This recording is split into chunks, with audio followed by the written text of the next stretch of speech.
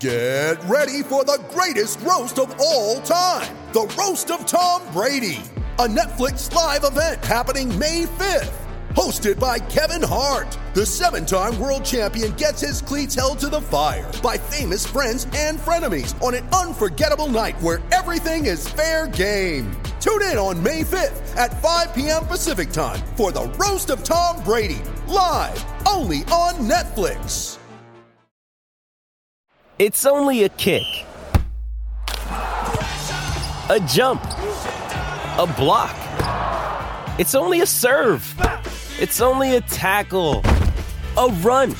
It's only for the fans. After all, it's only pressure. You got this. Adidas.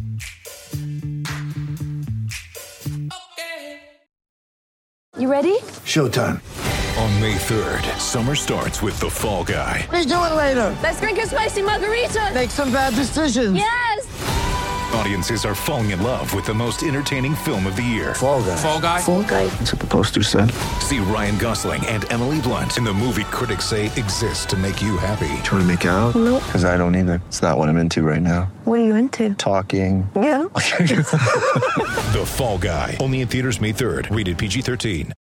Mother's Day is around the corner. Find the perfect gift for the mom in your life with a stunning piece of jewelry from Blue Nile. From timeless pearls to dazzling gemstones, Blue Nile has something she'll adore. Need it fast? Most items can ship overnight. Plus, enjoy guaranteed free shipping and returns. Don't miss our special Mother's Day deals. Save big on the season's most beautiful trends. For a limited time, get up to 50% off by going to BlueNile.com. That's BlueNile.com.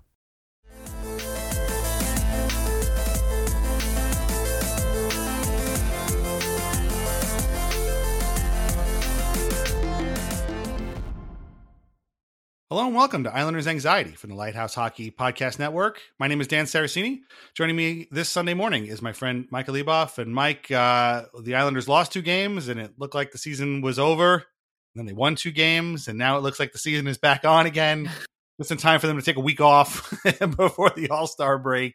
The Islanders they're not dead yet. The reports of their death have been premature. And it's a weird feeling because like a week ago, we were just so mad and so upset. And now I'm almost like, can they do it? I don't know. What are you feeling? I would have signed up for that. Can they do it? Feeling, wholeheartedly on Wednesday night when they were skating off the ice against the Senators in a 2-1 loss. I was extremely apathetic about, and that was my biggest issue. Like the next day I was having my, usual inner monologue about the Islanders all day long. It lasts all day. And the whole time I was like, the worst part about this is that you feel apathetic towards them right now. Like I'm not excited about the games, but I'm also not, mad about them because we're in this like weird limbo where you're kind of resigned to the fact that the season feels over. So if they lose, whatever. And if they win, there's a lot more that they have to do. And that's what I was, saying to my dad. He was like, you want to go to the games this weekend? And I said, I don't want to go to the game on Friday night because if they win Friday night, it really doesn't matter unless they win Saturday night. Right. So because there's just so much more work that they have to do. And then, so that Friday night was such a weird viewing experience. One, because it was on ESPN and I'm like, why is this going on again? Like it was like one more little needle because I think it does for right now. It looks like Wednesday was rock bottom for this team. Yeah. And then just a little reminder from the universe of where the Islanders, that if hell is being an Islanders fan, kind of reminder that the game that drags you out of rock bottom is going to be called by the devil himself, John Buccigross. He said the word mitten within 2 minutes of like the game started, and I quickly hit the volume, the mute button. Sorry, but I was listening to that game and I thought, you know what? I think he's actually gotten better, and yet he's still the worst. Like it's so weird that you had that. I was thinking like this is the best game he's called, and I think it's probably the third worst game that I've listened to this season, and the other 2 were also called by him. Yeah, exactly. So, because you know what it was, he just didn't talk the whole time. That was the difference. Yes. But he still was driving me up a wall. But yeah, and then like you said, like that Saturday game was, you went to the game with my dad, and one of the things about the Islander fan base and Islander fans and the franchise itself is you don't have to give the Islander fan base much reason to show up.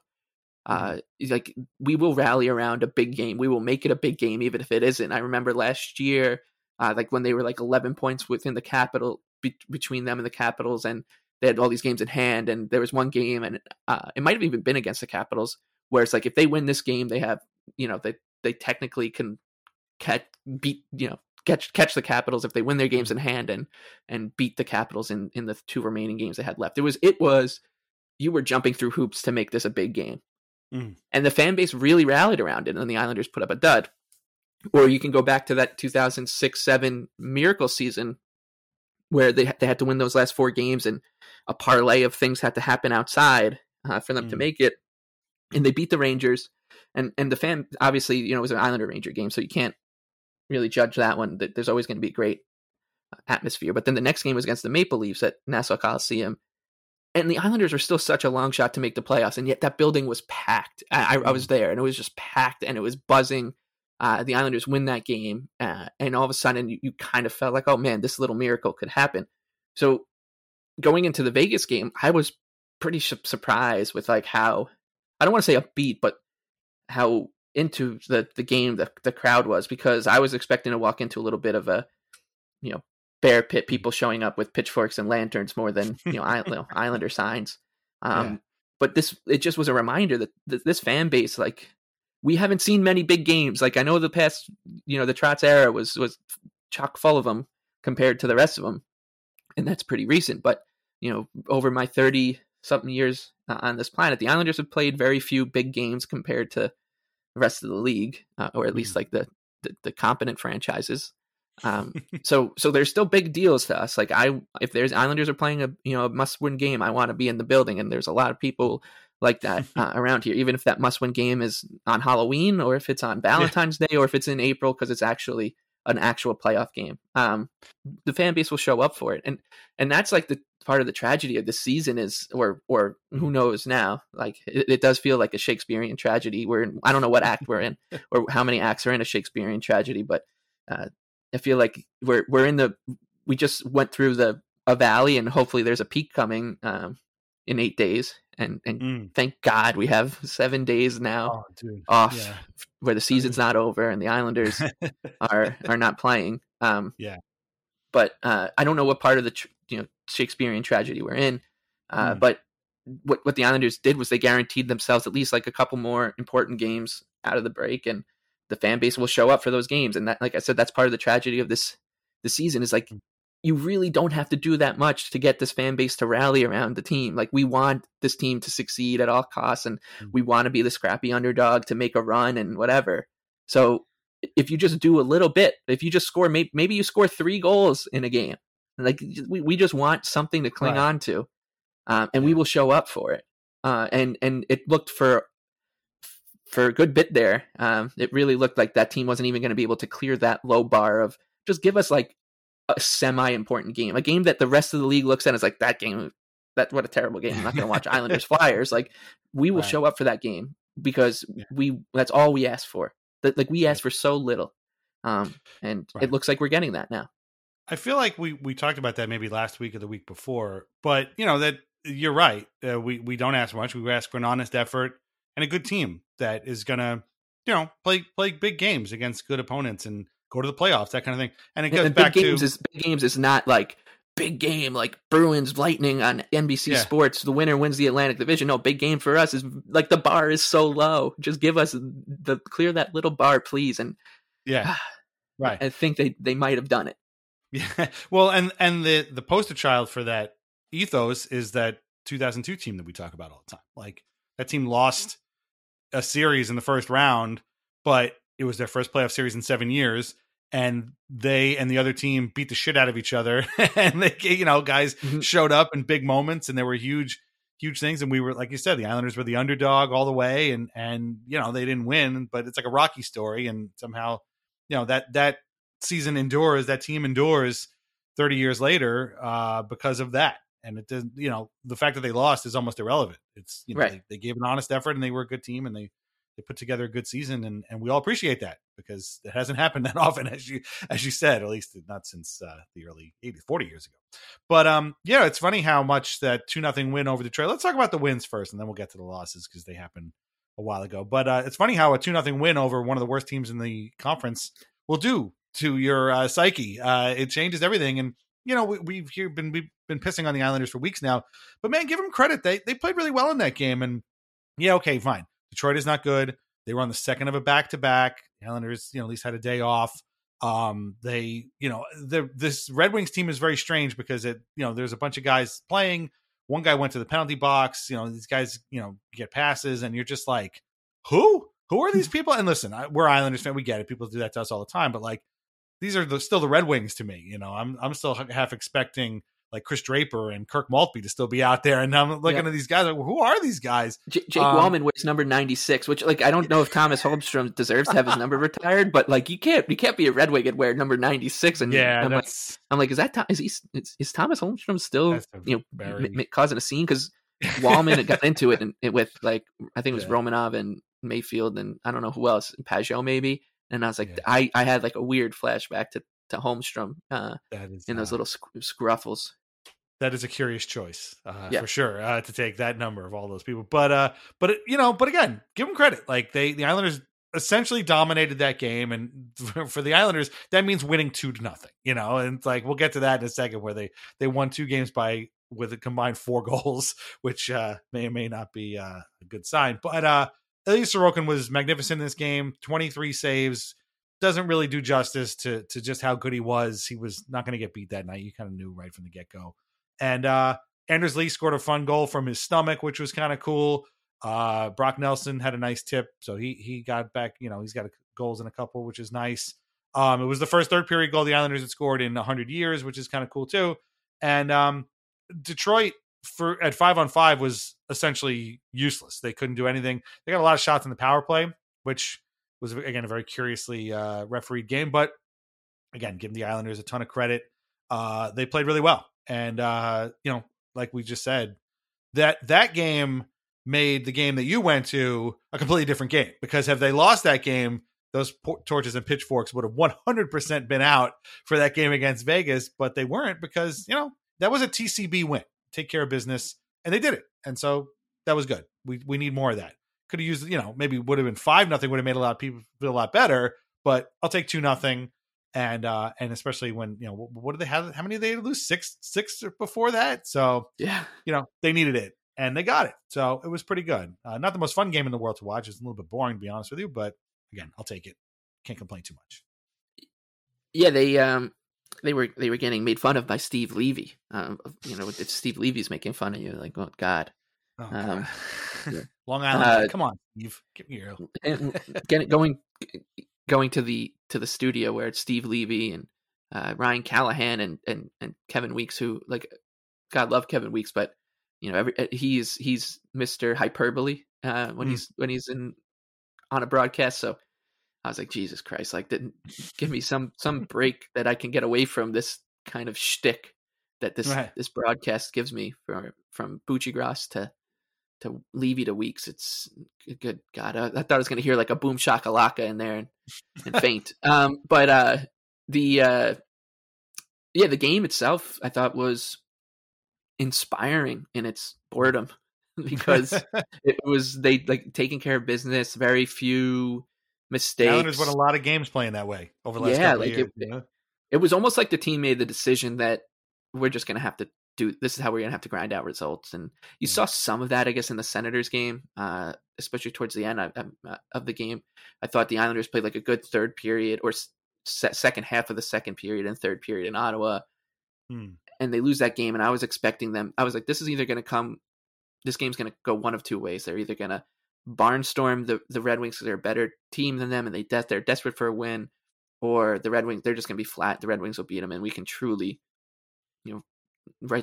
close the door on this team. And it was neither of those things. They played a very buttoned up professional game. Sorokin shutout, and I, like you said, like that game made the Vegas game have a completely different feel to it, and it turned it into one of these big games only if you're an Islander fan, and kind of moments. And like I said, the fans in that game at the Vegas game, I thought were awesome for a team that is still a long shot to make the playoffs relatively. And you know, and there was two additions to the Islanders, recent additions to the Islanders that I think really made a difference in not just the Red Wings game, but also just this team generally.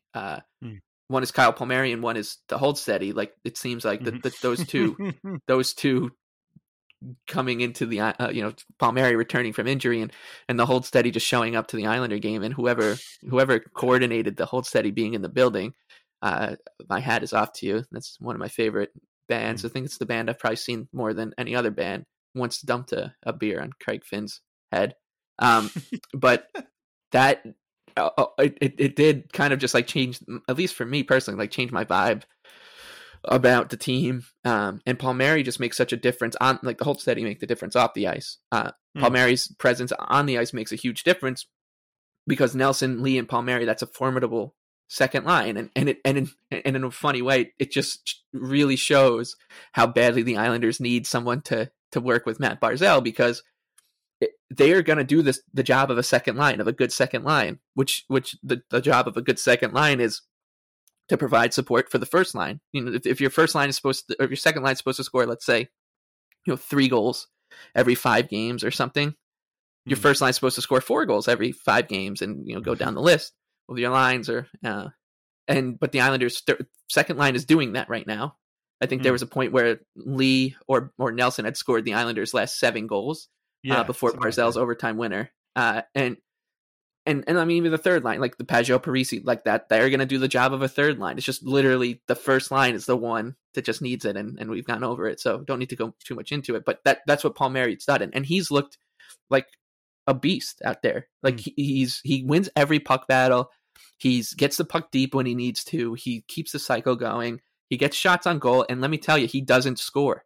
It's outrageous to see someone not score the chances he gets, and I don't think it's like his.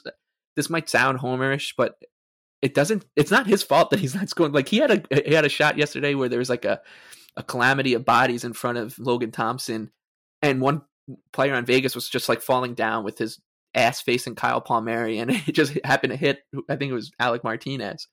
And I'm like, this guy, like, I kind of hope he doesn't ever score again in like a sick, sadistic way, because he's doing everything but scoring. And it's the difference between like him and like Anthony Beauvillier or even Casey Cizikas on the first line, where Barzal is providing these guys with golden looks every time he's out on the ice. He was flying against the Knights, I thought. Yes. But when he does that, he creates all this space and finds Beauvillier on a 2-on-1 or Cizikas alone in the slot. Yeah, their attempts are feeble, whereas Palmieri's are like, they're not feeble. Like, he's putting everything. It's not a lack of confidence. It is just a lack of God's honest luck. It's ridiculous. I don't know if I've ever seen anything like it, because you go back to last year too, like it was a running joke with the team, like just how unlucky it was, and the fact that it's popped back up again is just outrageous. But that second line I thought was starting to become a story in the Red Wings game, and it carried into the Senators game, and into the Knights game. And before we get there, I do want to just say, like, I was so happy to see the Holdsteady in the building. My decision was, like I said, if they won against Detroit, I was going to go to the game on Saturday night. If they lost against Detroit, I was going to go see the Holdsteady in Music Hall Williamsburg. And you got both. yeah, I wish I got. I wish I was in the building actually for that Red Wings game, although it was probably for the best that I wasn't. But that stuff is great. Like, those kind of random, like, and maybe it's just biased because I like the Holdsteady, but those it's extremely random. Yeah, so do I. But to the people that love the Holdsteady, it's like, holy shit! Like, they're in an Islanders game, and this is great. But a week ago, and I'm really mad at myself for getting to bring this up on the last podcast, but we had a lot to talk about.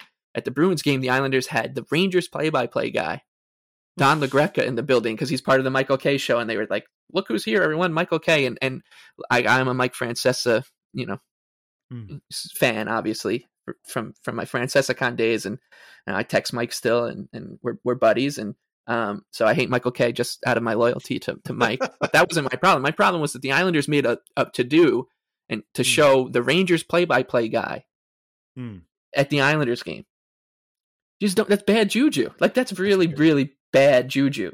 Like, you could show Michael Kay without Don LaGreca, whatever, or Michael Kay and his really annoying sidekick. I can't remember the guy's name. And Michael Kay is not the Rangers play-by-play guy. Right, exactly. Yeah. Even if he was a Ranger fan, like when they had Jimmy Fallon on, like, you're like, come on, like, he's at Ranger games all the time, but it's not like he's the Rangers play-by-play guy. Like, this is the Rangers play-by-play. That'd be like if the Yankees had, Jerry Remy or whoever is calling the Red Sox games. Like, they're just not going to do it. Like, because the clout doesn't matter to this team. Getting a clip of Michael Kay at an Islander game being like, look, we exist. Like, Michael Kay even saw us with his two eyes, like own two eyes. That just doesn't matter. We don't need that. That's bad juju and bad karma. So more of the hold steady. Never again with Don LaGreca. Yeah, it's weird. Kay had got received, and actually, I guess the whole crew had received some reverse retro jerseys from John Ledecky. He was kind of on them. So I guess Ledecky's a fan. I don't know. He's just like, maybe he's a very consistent and loyal Michael Kay listener. I don't know, but it is very weird that, like, the only exception to that would be like, they do that sometimes with Chico Resch when he does the Devils games, but he's Chico Resch. Like, he's or got even like Joe Micheletti. Right. Thoughts of Joe Micheletti are better left unsaid right now, because I think he's, whatever. But if he's in the building, he used to call Islander games. Right. Like, so there's something. Like, Don LaGreca hates the Island. He didn't wear his jersey. Like, they showed him on the screen, and to his credit, like, didn't hold up the jersey or anything. He just like kind of like waved and looked away from the camera because he's a Ranger fan. And it was probably as uncomfortable for him as it was for you. Right. Like, I think he was probably like, guys, don't do this. It was John Ledecky's plan. If he's like, I want to bring this guy and make him feel a squirm on camera at UBS Arena, fine, all's forgiven. But I don't think that's what it is. I really think that this guy is just so obsessed with being, who's in the building every game, that it's there was another Law and Order actor, Peter Scanavino, was also there. He's been there before, though. So I think we were joking before that, like, every actor on Law and Order has been to an Islanders game. If anybody has Mariska been there, because if not, she's the only one that matters. So we'll her and Malone. I don't know. Maybe that's what he's trying to do. He's trying to just work his way up and be like, look, these people are having a good time. But I'm like, and she's definitely at the top of the ladder. So you got to work. We're a couple losses away from them being like, and look, it's the cast of Cougar Town. Like it's we have to really reach into the depths of canceled shows to like, oh man, we got denied by the middle and Malcolm in the Middle or whatever, and now we gotta keep going down the list just so we can get a Who's in the House building. Yeah, it is very, and again, I had to look twice at that Hold Steady tweet because I was like, no, wait, what? Why are they there? I'm not as huge a fan as you are. I like them. I got a couple of their albums. I'm a huge fan of their lead guitarist, Tad Kubler, because even though the Hold Steady are, their rock band, they get compared to Springsteen a lot. This dude has been very vocal about how he grew up on like Judas Priest and Thin Lizzy and Led Zeppelin. So he can get out there and shred when he wants to. And I appreciate that. And sometimes some songs he does. He can really melt a face or two when he wants to. But I just love that kind. And they're big sports fans. Like Craig Finn is a huge Twins fan. So it like makes sense that they were there. Like maybe like they were like, oh, we're gonna catch the game. Maybe they like let the Islanders know that they were coming to the game. Probably didn't pay for that. But more of that. Like we don't need to. We just don't need to keep seeing the Grey's Anatomy, cast and stuff. Like it's just weird. It's like weird. We'll never forget the Hideki Matsui one because that was great. Like, right. But like there's like this Venn diagram of like weird but good. And then there's weird, and then there's just not what you want. And the Islanders are scattering them all over the place. For me, like, weird TV show stars are one thing, because at least it's TV. And maybe I'm just old, but like, at least if you're on television, even something like a streaming show, that's fine. No more YouTube celebrities, please. Don't ever invite the YouTube guys there, because nobody wants it. But the Hold Steady are one thing. Even the Law and Order folks are one thing, but please, no more YouTube, TikTok, social media. It's so weird. People. That we definitely don't need. But I am glad you brought up Palmieri, because I do want to talk about this, because at some point, and you're right. All right. So, real quick, 2-1 overtime win over Vegas. Again, they played well. Again, Vegas was coming off a back-to-back. I thought they played pretty well, at least at the start of the game. Vegas kind of took over by the end of it. But another great, Palmieri drove to the net, Lee ended up picking up the rebound or whatever, or pushing the goal past, the puck past. The Knights tied the game. It was a wild OT, very back and forth, until Matt Barzal was just like, I'm doing this. And he just took a wicked wrist shot from the slot. Matt, buddy, just do that more often, please, because the guys you're trying to feed passes to on your line just ain't getting it done. We all love Casey Cizikas. For whatever reason, he's still on this line. I don't know, because they have accounted for 0 goals. They don't create anything. He's just not ready for these passes. Bo, again, I don't know what's going on with this guy. He gets these shots, and they had a beautiful 2-on-1, and the guy made a great save. And I just, at that point, I felt Bo just kind of checked out for the rest of the game. I don't know. He made the pass to Barzal in overtime, so maybe I'm wrong, but Barzal can do that kind of stuff. But he's always looking to make an extra pass, and it's like, dude, those guys, they're not gonna score. So again, that changes everything. The Penguins lost earlier in the day to San Jose. I don't know how that happened, but who cares? The Islanders are now 2 points out behind them. Don't look at the the games in hand, because you're just going to get depressed again. I guess we'll get to that in a little bit. And Varlamov was fantastic in that game. He had 44 saves, one insane stick save in the second period. You'll be going to see a lot. So it was a good performance again. Okay, fine. The Knights had the better play later, but the Islanders, I don't think, played all that poorly. As I say, if the Islanders were a normal team that could score 2 or 3 goals a game or finish their chances, that game would have been over in the first. Sure, yeah.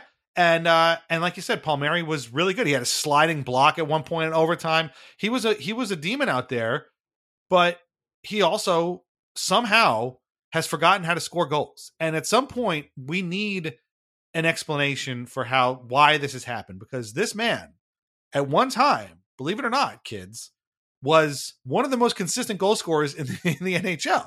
Like, I was looking this up. When he got traded from Anaheim to New Jersey, his next 5 years after that, he had 30 goals, 26, 24, 27, 25 in his next 5 full seasons as a New Jersey Devil. In his, 2+ years, whatever, as an Islander, regular season, 23 goals. So he has scored less goals in 2 years as an Islander than he did in his worst year with New Jersey. What happened? I don't understand. And the funny thing is, we sit here, and a lot of even national guys, Kevin Weeks was talking, not Kevin Weeks, PK Subban was talking about this week. And, he was like, the Islanders are old and slow. They need somebody to score. Elliot Friedman's been talking about this. They need somebody to score. And it's like, yeah, okay, but I thought that was supposed to be Palmieri. And look, again, the guy's out there working. He seems like a great guy. He fit right into the room. He's scored huge playoff goals for this team. But what happened if he was having a 26 goal season or on pace for one, we probably wouldn't be having this conversation. Like you said, if this was a normal team and, he could have translated that really good period into 2 goals or a goal and 2 assists, that game, like you said, would have been more or less, in hand, and maybe not over, but they would have had a much more of a leg up. But instead, this guy, just something about it. Was it the uniforms? Is it the lighting at the arena? I don't understand how did this guy's goal scoring just dry up? This is the whole point of acquiring this guy.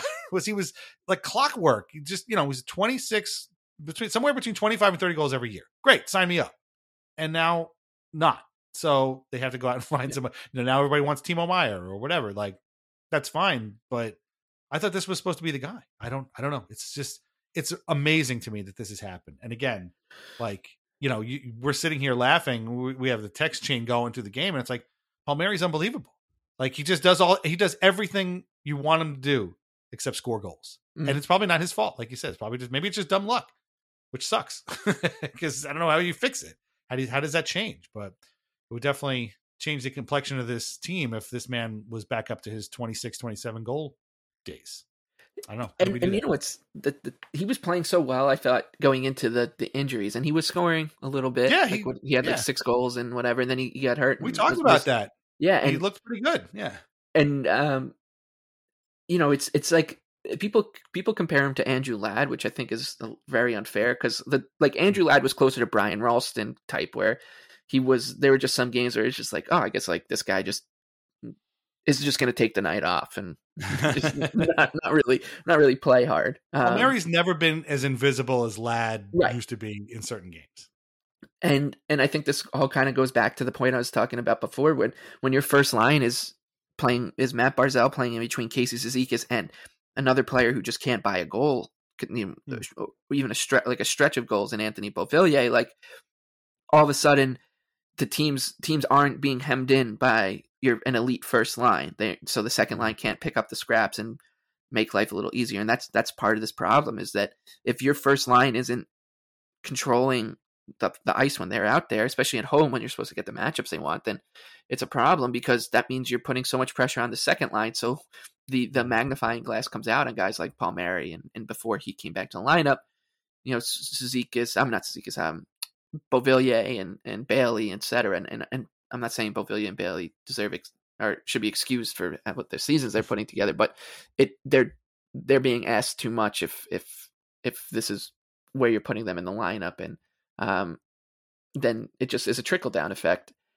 Palmieri to me was maybe the best player on the ice last night outside of Varlamov, who was, like you said, outstanding. In his reverse retro, he looked so much like Tommy Salo, because he had the white pads, the fisherman logo, the navy blue jersey, and even his helmet. I'm like, oh my God, like the way his like size, everything about him. I'm like, Jesus Christ, I half expect Mike Milbury to run out there and make this guy cry, because he looks just like Tommy Salo. I was having these weird flashbacks to it, like the lighting, everything. It was so strange. Yeah. The only difference was the team in front of him wasn't getting pasted 6-1. Real quick on those fisherman jerseys, by the way, for all the hemming and hawing and temper tantrums that people threw about going back to that logo, it's done. It's over. They're done wearing them for the rest of the season. It was like 3 games in December and 2 games in January, and they're done. So was it worth it? Like, I don't understand. It's done. It's like pulling off the Band-Aid. Who cares? Gosh, jeez. But yeah, he really looked like Salo, and it was awesome. Yeah. He was really good. And the Islanders have scored 2 goals in their last 2 games. One of those goals came after regulation, and they've won both of them. I don't really understand, like, when we can talk about the losses as like, this team can't score, this team can't score.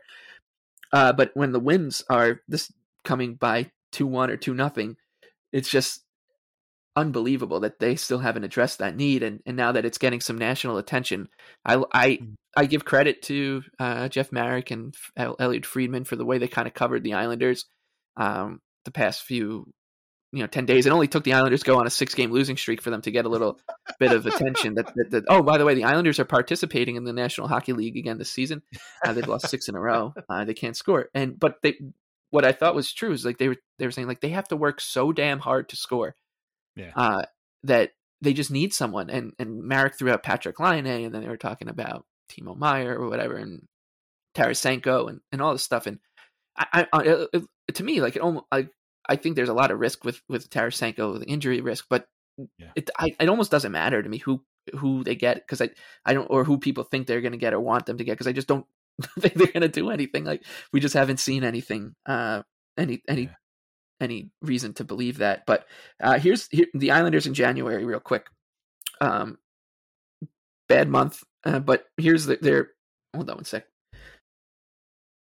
Sorry, just had to clear my throat. But here's the Islanders in January. What their goal output per game: 1 goal, 6 goals, 2 goals, 1, 1, 1, 2, 3.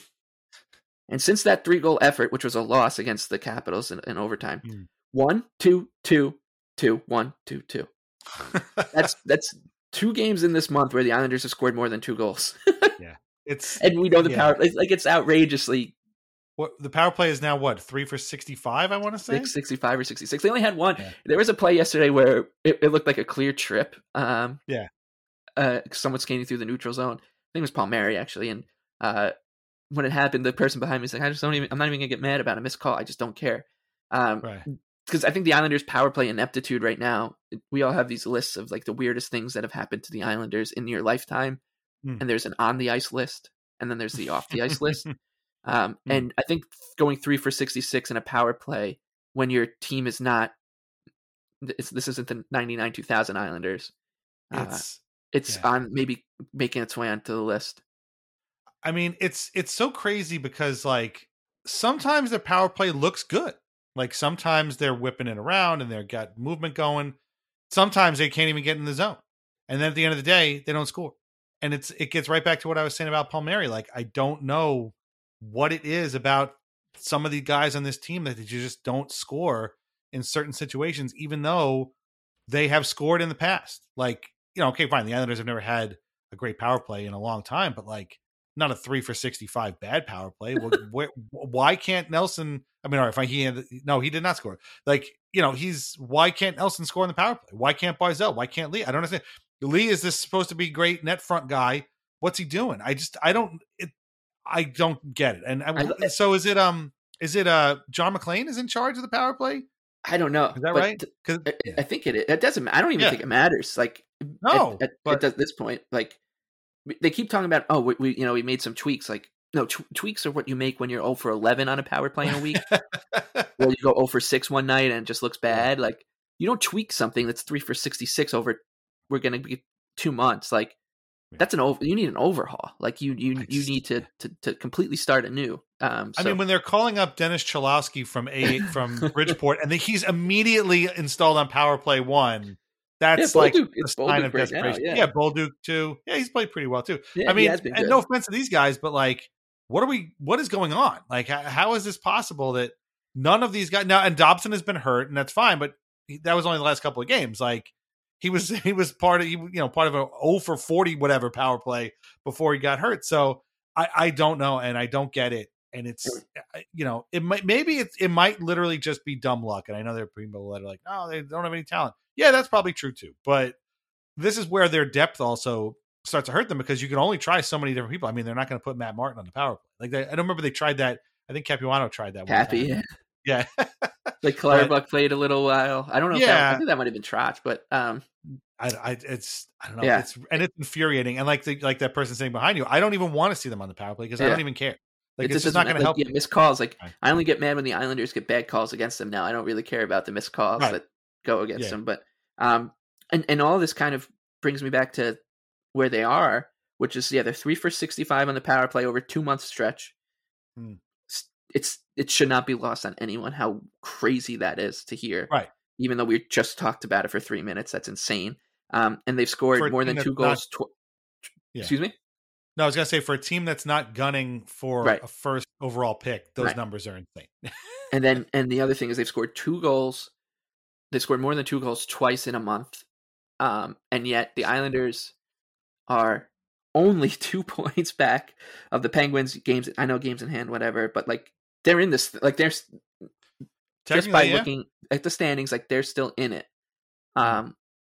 Despite all that, it's both an indictment on not getting this team some help on the roster, and also kind of impressive the guys that have been, keeping them in it, which is mainly the goaltenders and Brock Nelson and Barzal at times and such. So like you can feel any way you want about the way the season's gone. I think is the point. Like you can be a little bit encouraged by it. You can be sell. I don't know. I wouldn't judge anyone for feeling anything about this team right now.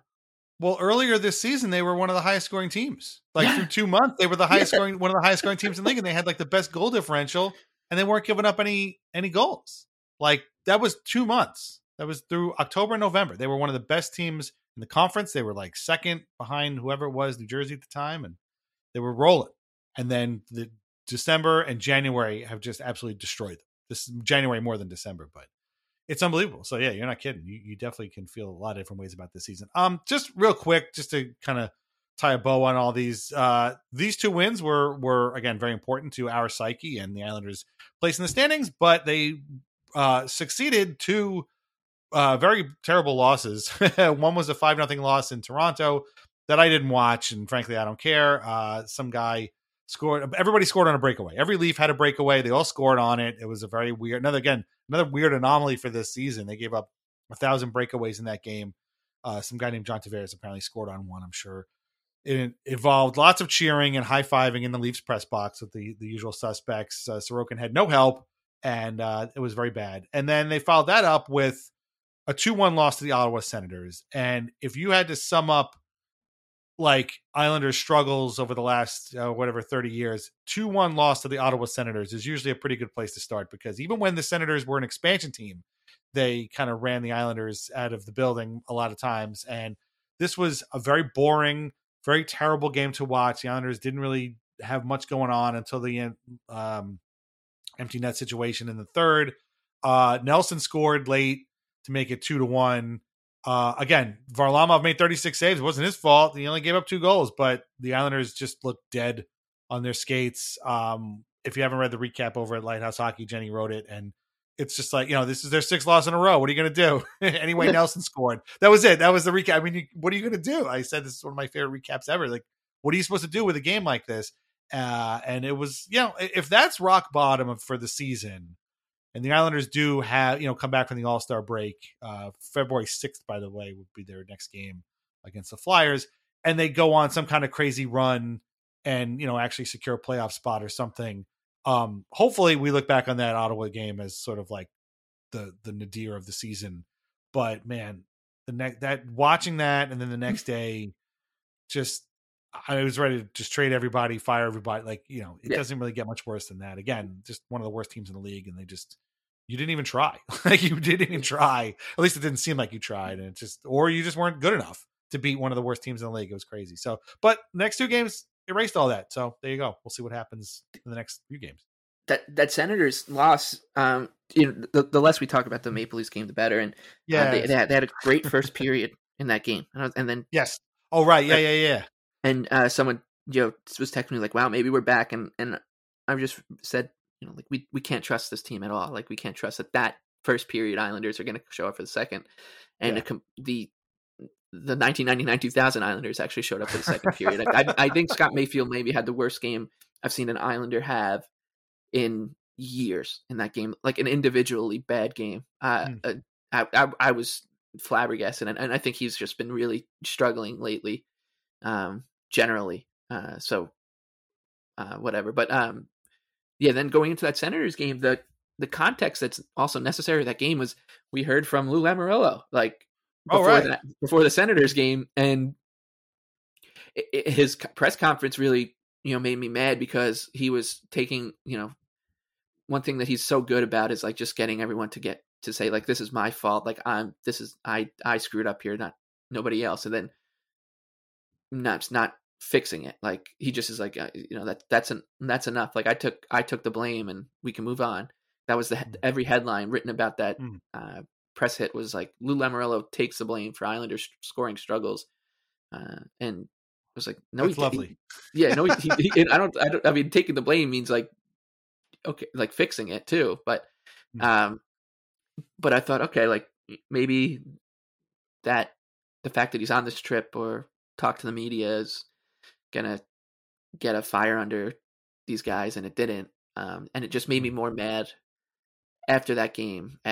I was apathetic about the team generally, but like I was mad at the front office that night. Like, really, I was just like super upset. And then we heard all about the next day on from Jeff Marek and Friedman and everybody, like that was a game they couldn't lose, and true. And it was like scoring struggles, and the fact that they can't like go into any further detail because of the way that this cone of silence is, and is outrageous, and like it's goes back to the point I was making before, is that I just can't see anything coming, because I can't fathom it. Like, I can't picture what the Islanders making a trade even looks like at this point, because it just doesn't happen. And even with these 2 wins, like, it's so clear that what the issue is, and I'm hoping that it makes it more clear, like, oh, this team can be really good, because if they score 3 goals, generally they're going to win more than they lose, because they have Tommy Salo and Ilya Sorokin in goal when they're wearing the reverse retros. Like, they have Varlamov was just so good, and he talked after the game about how his conditioning was better, and he just needed some time after the injury, and hopefully that's true, and he gets back on track, because like with those 2 guys in goal and the schedule coming up, if the Islanders can just find a way to score 3 goals in a game, most nights they're going to win. And hell, man, if they score 4 goals, like, look out. Like, this team can really, they haven't scored 4 goals since January 3rd. They've scored 1 third period goal since then too. So like, if they can just, those numbers are so outrageously bad, but they've kind of been normalized because of how we look at this team. But if those numbers just went to like slightly below average or below average, and not like, holy crap, historically bad, like that doesn't sound right. Like, numbers. Like this team can go on a rip because the schedule coming out of the break is kind. And I remember when we were in the Pacific Northwest part of the schedule, I looked at that Toronto game and I said, if we can just kind of tread water until after Toronto, because you just played Boston and Carolina and Washington, Toronto, like you went through a real big gauntlet. If you could just be treading water, that's a good thing. And they were close to drowning, and now they're back to kind of not. So like they did kind of what I asked, and the way they got to that was infuriating. And my dad said it. He's like, I'm happy they won, but they're a pain in the ass, man. And I was like, yeah, that's exactly right. Like this team is such a pain in the ass. But if they've gone through that gauntlet of a schedule and they still have a chance. So if you're going to bolster this team, just like who knows? Like they could actually do something because of the goaltending and what we just saw these last two games. But then again, they could come out and just be completely flat on that Flyers game. Right. Regardless, it's just going to be so nice to have 7 days to just not be worried that the season's over and think about see people on the timeline talking about trading a generational goaltender just because they lost to the Senators on a Wednesday night. I think your dad summed up the Islanders perfectly. They're good, but man, they're a pain in the ass. There's really no other way to put it. That's what they are. And they will be until somebody scores more than one goal every 17 games or whatever. All right, we're going to take a break. We're going to come back. We're going to talk about the Islanders break coming up, a little bit of all-star stuff, and then I don't know. We'll see where we go. All right, come back on the other side. Thanks. With threats to our nation waiting around every corner, adaptability is more important than ever. When conditions change without notice, quick strategic thinking is crucial. And with obstacles consistently impending, determination is essential in overcoming them. It's this willingness, decisiveness, and resilience that sets Marines apart. With our fighting spirit, we don't just fight battles, we win them. Marines are the constant our nation counts on to fight the unknown. And through adaptable problem solving, we do just that. Learn more at marines.com.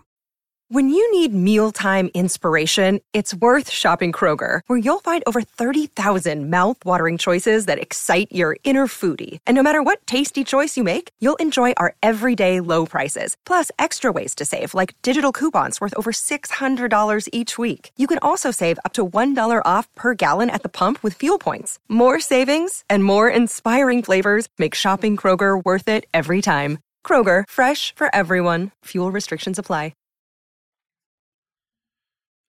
And now a word from our sponsors. First, as always, VintageIceHockey.com, where you can get t-shirts, hoodies, and jerseys featuring over 100 classic hockey logos. Vintage Ice Hockey also carries our Al Arbor and the Island merch, and our portion of the sales go directly to the Center for Dementia Research.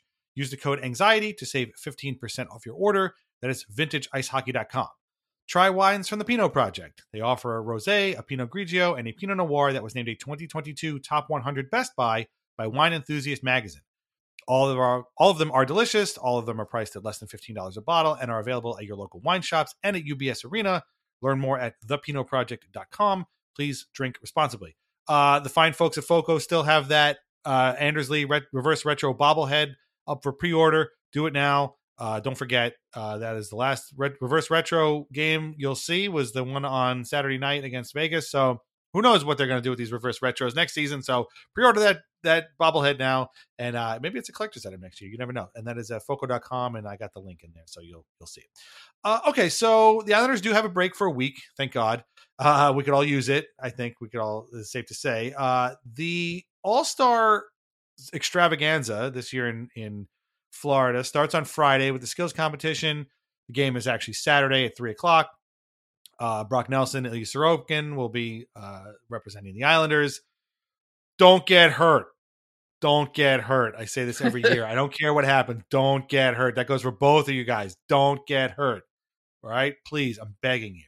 That being said, they made a mention that, you never know. Maybe Ilya Sorokin becomes the second Isles goalie to win MVP of the All-Star game. I can kind of see that. But, we'll see. But by all means, but above all else, don't get hurt.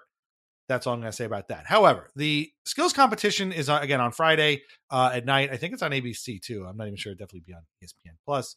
And they have all these weird gimmicks like cooked up. And I was watching Jeff Merrick's thing from Hockey Night in Canada. Like they do the thoughts thing. And he's explaining this whole sort of like thing where they have to, like it's a combination of like goalie goals and trick shots and blah, blah.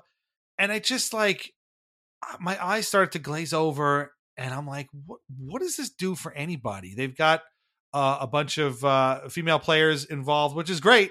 That's awesome. Bring them out.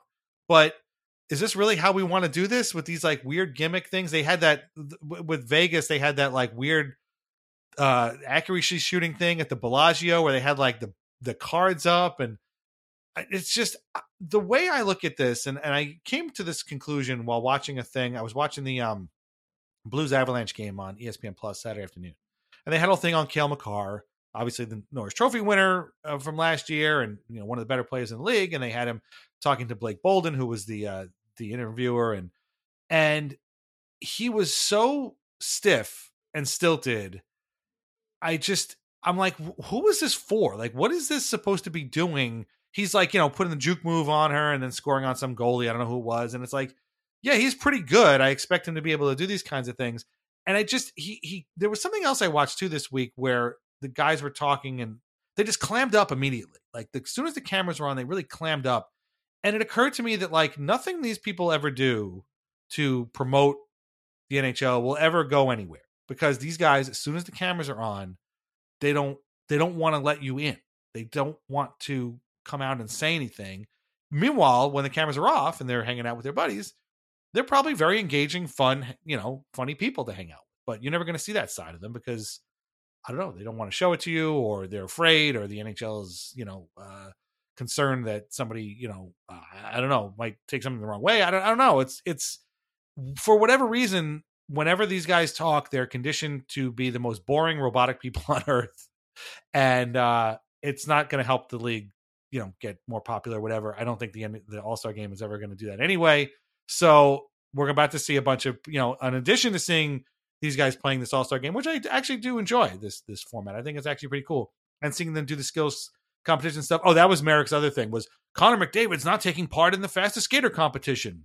Okay, who cares? Like, fine. Don't let him. If he doesn't want to, he doesn't have to. It's fine. I don't care. Am I supposed to be upset about this? Like, I don't, it's just, I don't know. It feels like this is, a pathetic attempt to kind of get people like, look over here. We're hockey players, but then they see, a bunch of guys and girls shooting pucks into, a Shark Tank or something. Like, I don't, what is this? Is this supposed to get people to watch this sport?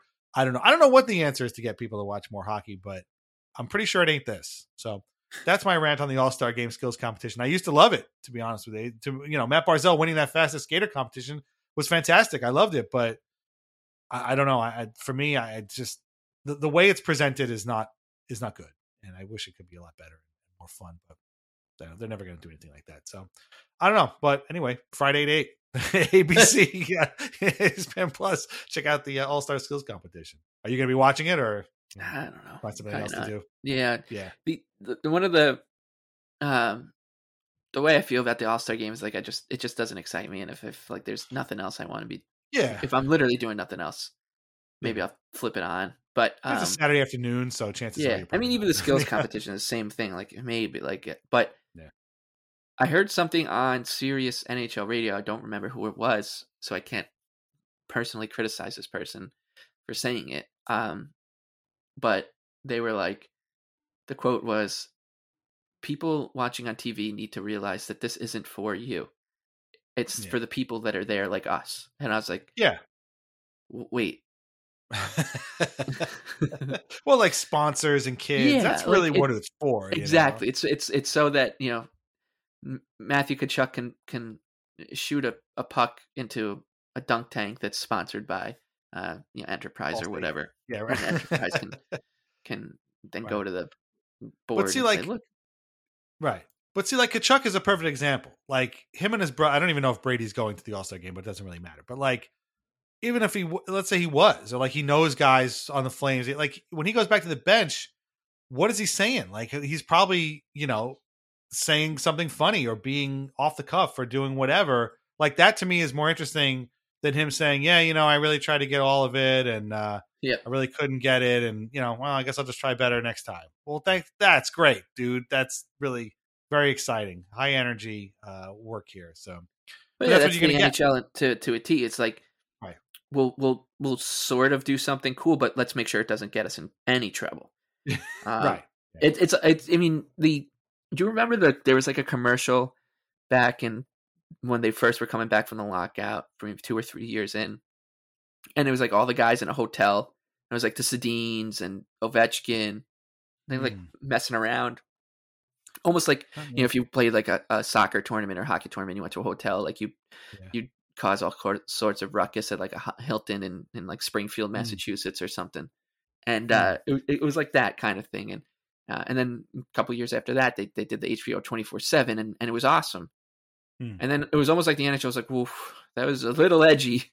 We might need to, let's just dial it back a little bit here and do stuff." And now we're at this point where it really does feel like these skills competitions and all-star games and like these NHL tentpole events are they're made for the media to be able to write a press release about them. Like, oh man, Sasha Barkov won the NHL's accuracy, Carvel accurate shooter competition, and it's just a press release written about it, and like that's what the point is. Like, if we can get from A to B, and B being the most bland press release ever written, that's like almost what it is, and these people in the media get so excited about it because they like the All-Star competition because they go they're going to all these people are going to Florida and they're going to work down there, quote unquote work. So like they're please don't criticize the All-Star game because it might go away and then my trip to Florida is gone. This isn't for you, it's for the media members to get down there and have a be able to charge their expense a steak dinner at to the Athletic or to Sportsnet and see Roman Josi and talk about how, man, isn't he's a beast, isn't he? Like, yeah, he is. Like, the coolest thing that hockey players do is play hockey against one another. Like, hockey's a very fun sport to watch. It gets the heart rate going, and so when you take away the hockey, like, it becomes a different kind of conversation entirely. These are just people who are professional athletes, live in these crazy bubbles, and they're really trained to never get themselves in, step out of line and get themselves in trouble. That's why when Brad Marchand tweets one little thing, like, everyone's like, "Oh my goodness!" Like, did you see Marchand gave the eyes emoji to David Krejci maybe returning? Like, here's 3 podcasts about it. Oh, that was great, wasn't it? Like, no, he just did a normal human activity.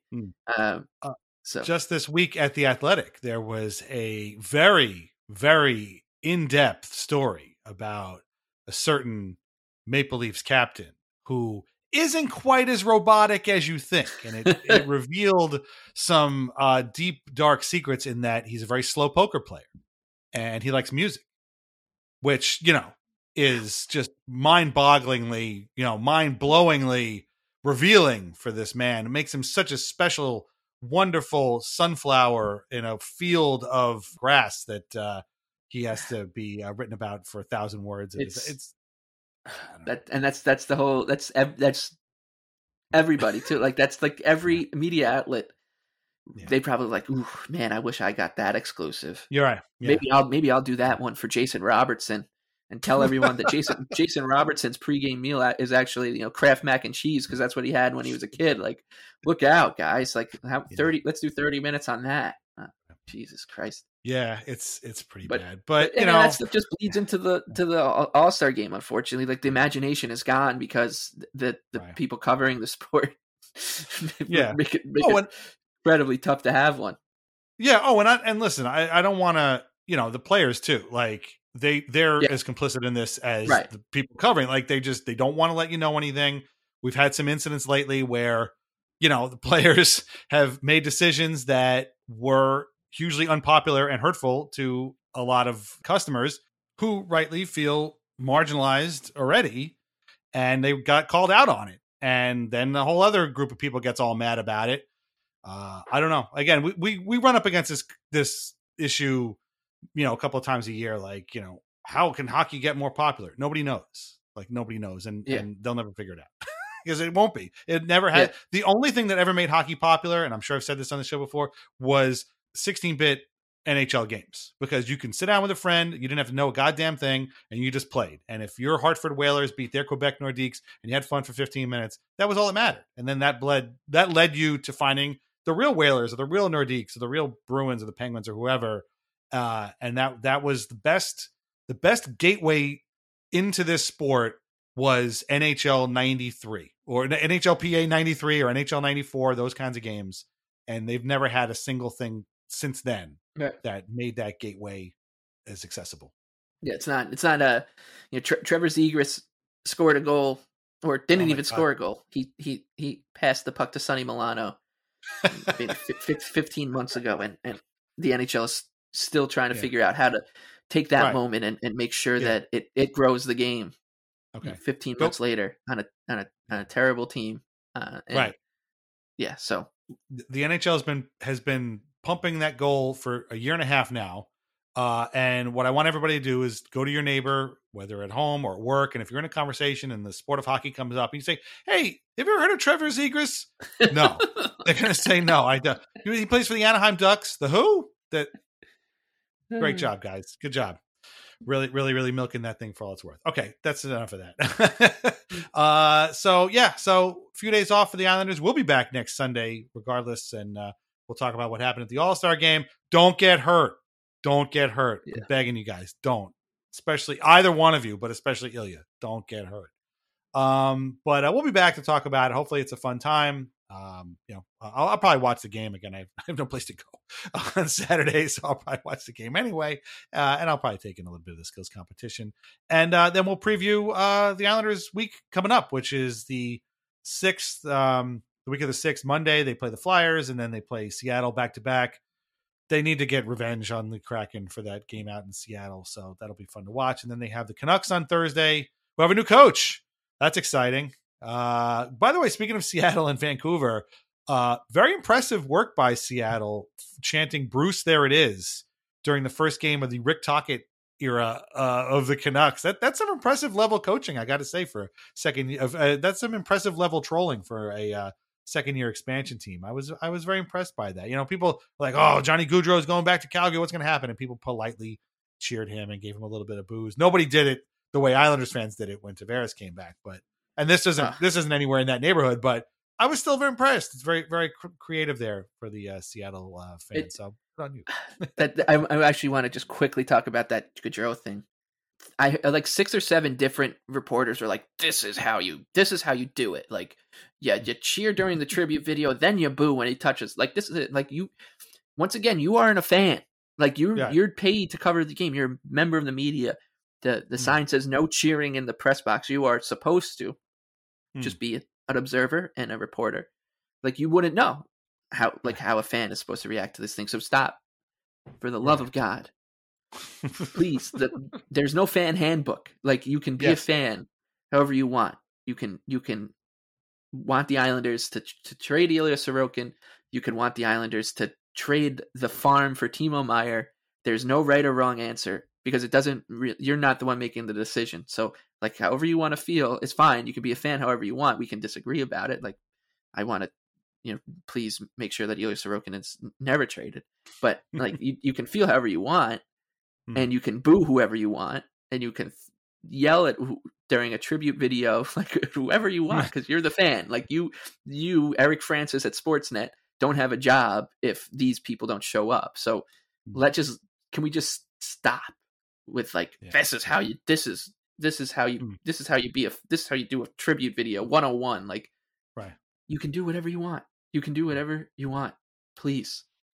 Well, and that was also, the good people of Calgary versus the trash of Long Island. Right. So there's also that element to it. Yeah, those South Shore dirtbags showed up again. The psychopaths are back in the nosebleeds at UBS Arena. They, shut the hell up, please. Yeah. I was very disappointed in Calgary's reaction there, but again, I was very impressed with Seattle's trolling. Yeah, Canucks. That's cool. Yeah, what I mean, it was, and the Canucks thing too. Like, people on 32 Thoughts. They were like, we're not going to talk about the Canucks off the jump, and Marek was like making a bit about it. And like the other thing is like, can we just shut up about this team now? Like, should we just shut the hell up about the Canucks for like 3 months? Like, or whatever. Just wait till the trade deadline. If something happens, go ahead. But nothing has happened besides this team finally did one thing, which was they fired a head coach. Like, they hadn't done anything. I don't know if people realize that. Like, they hadn't done a thing in the 18 months that we've been talking about this team since Travis Green got fired. They hadn't done a thing. They re-signed JT Miller. Like, they hadn't changed their team at all. And we just incessantly talked about what this team is going to do, how it's going to change, what are they going to do moving forward. You can talk about that once, and then when nothing happens, can you just stop? And then we can pick up that conversation again in like 3 or 4 weeks when nothing still has happened. Let's check back in. Nothing's happened. Let's move on. Same with Jacob Chychrun. Has Jacob Chychrun been traded? Don't even get me yes started. or no? No? Okay, let's move on. Please. Can we just so talk over this? Yes. Can we just talk about you know who's in on him now? Things?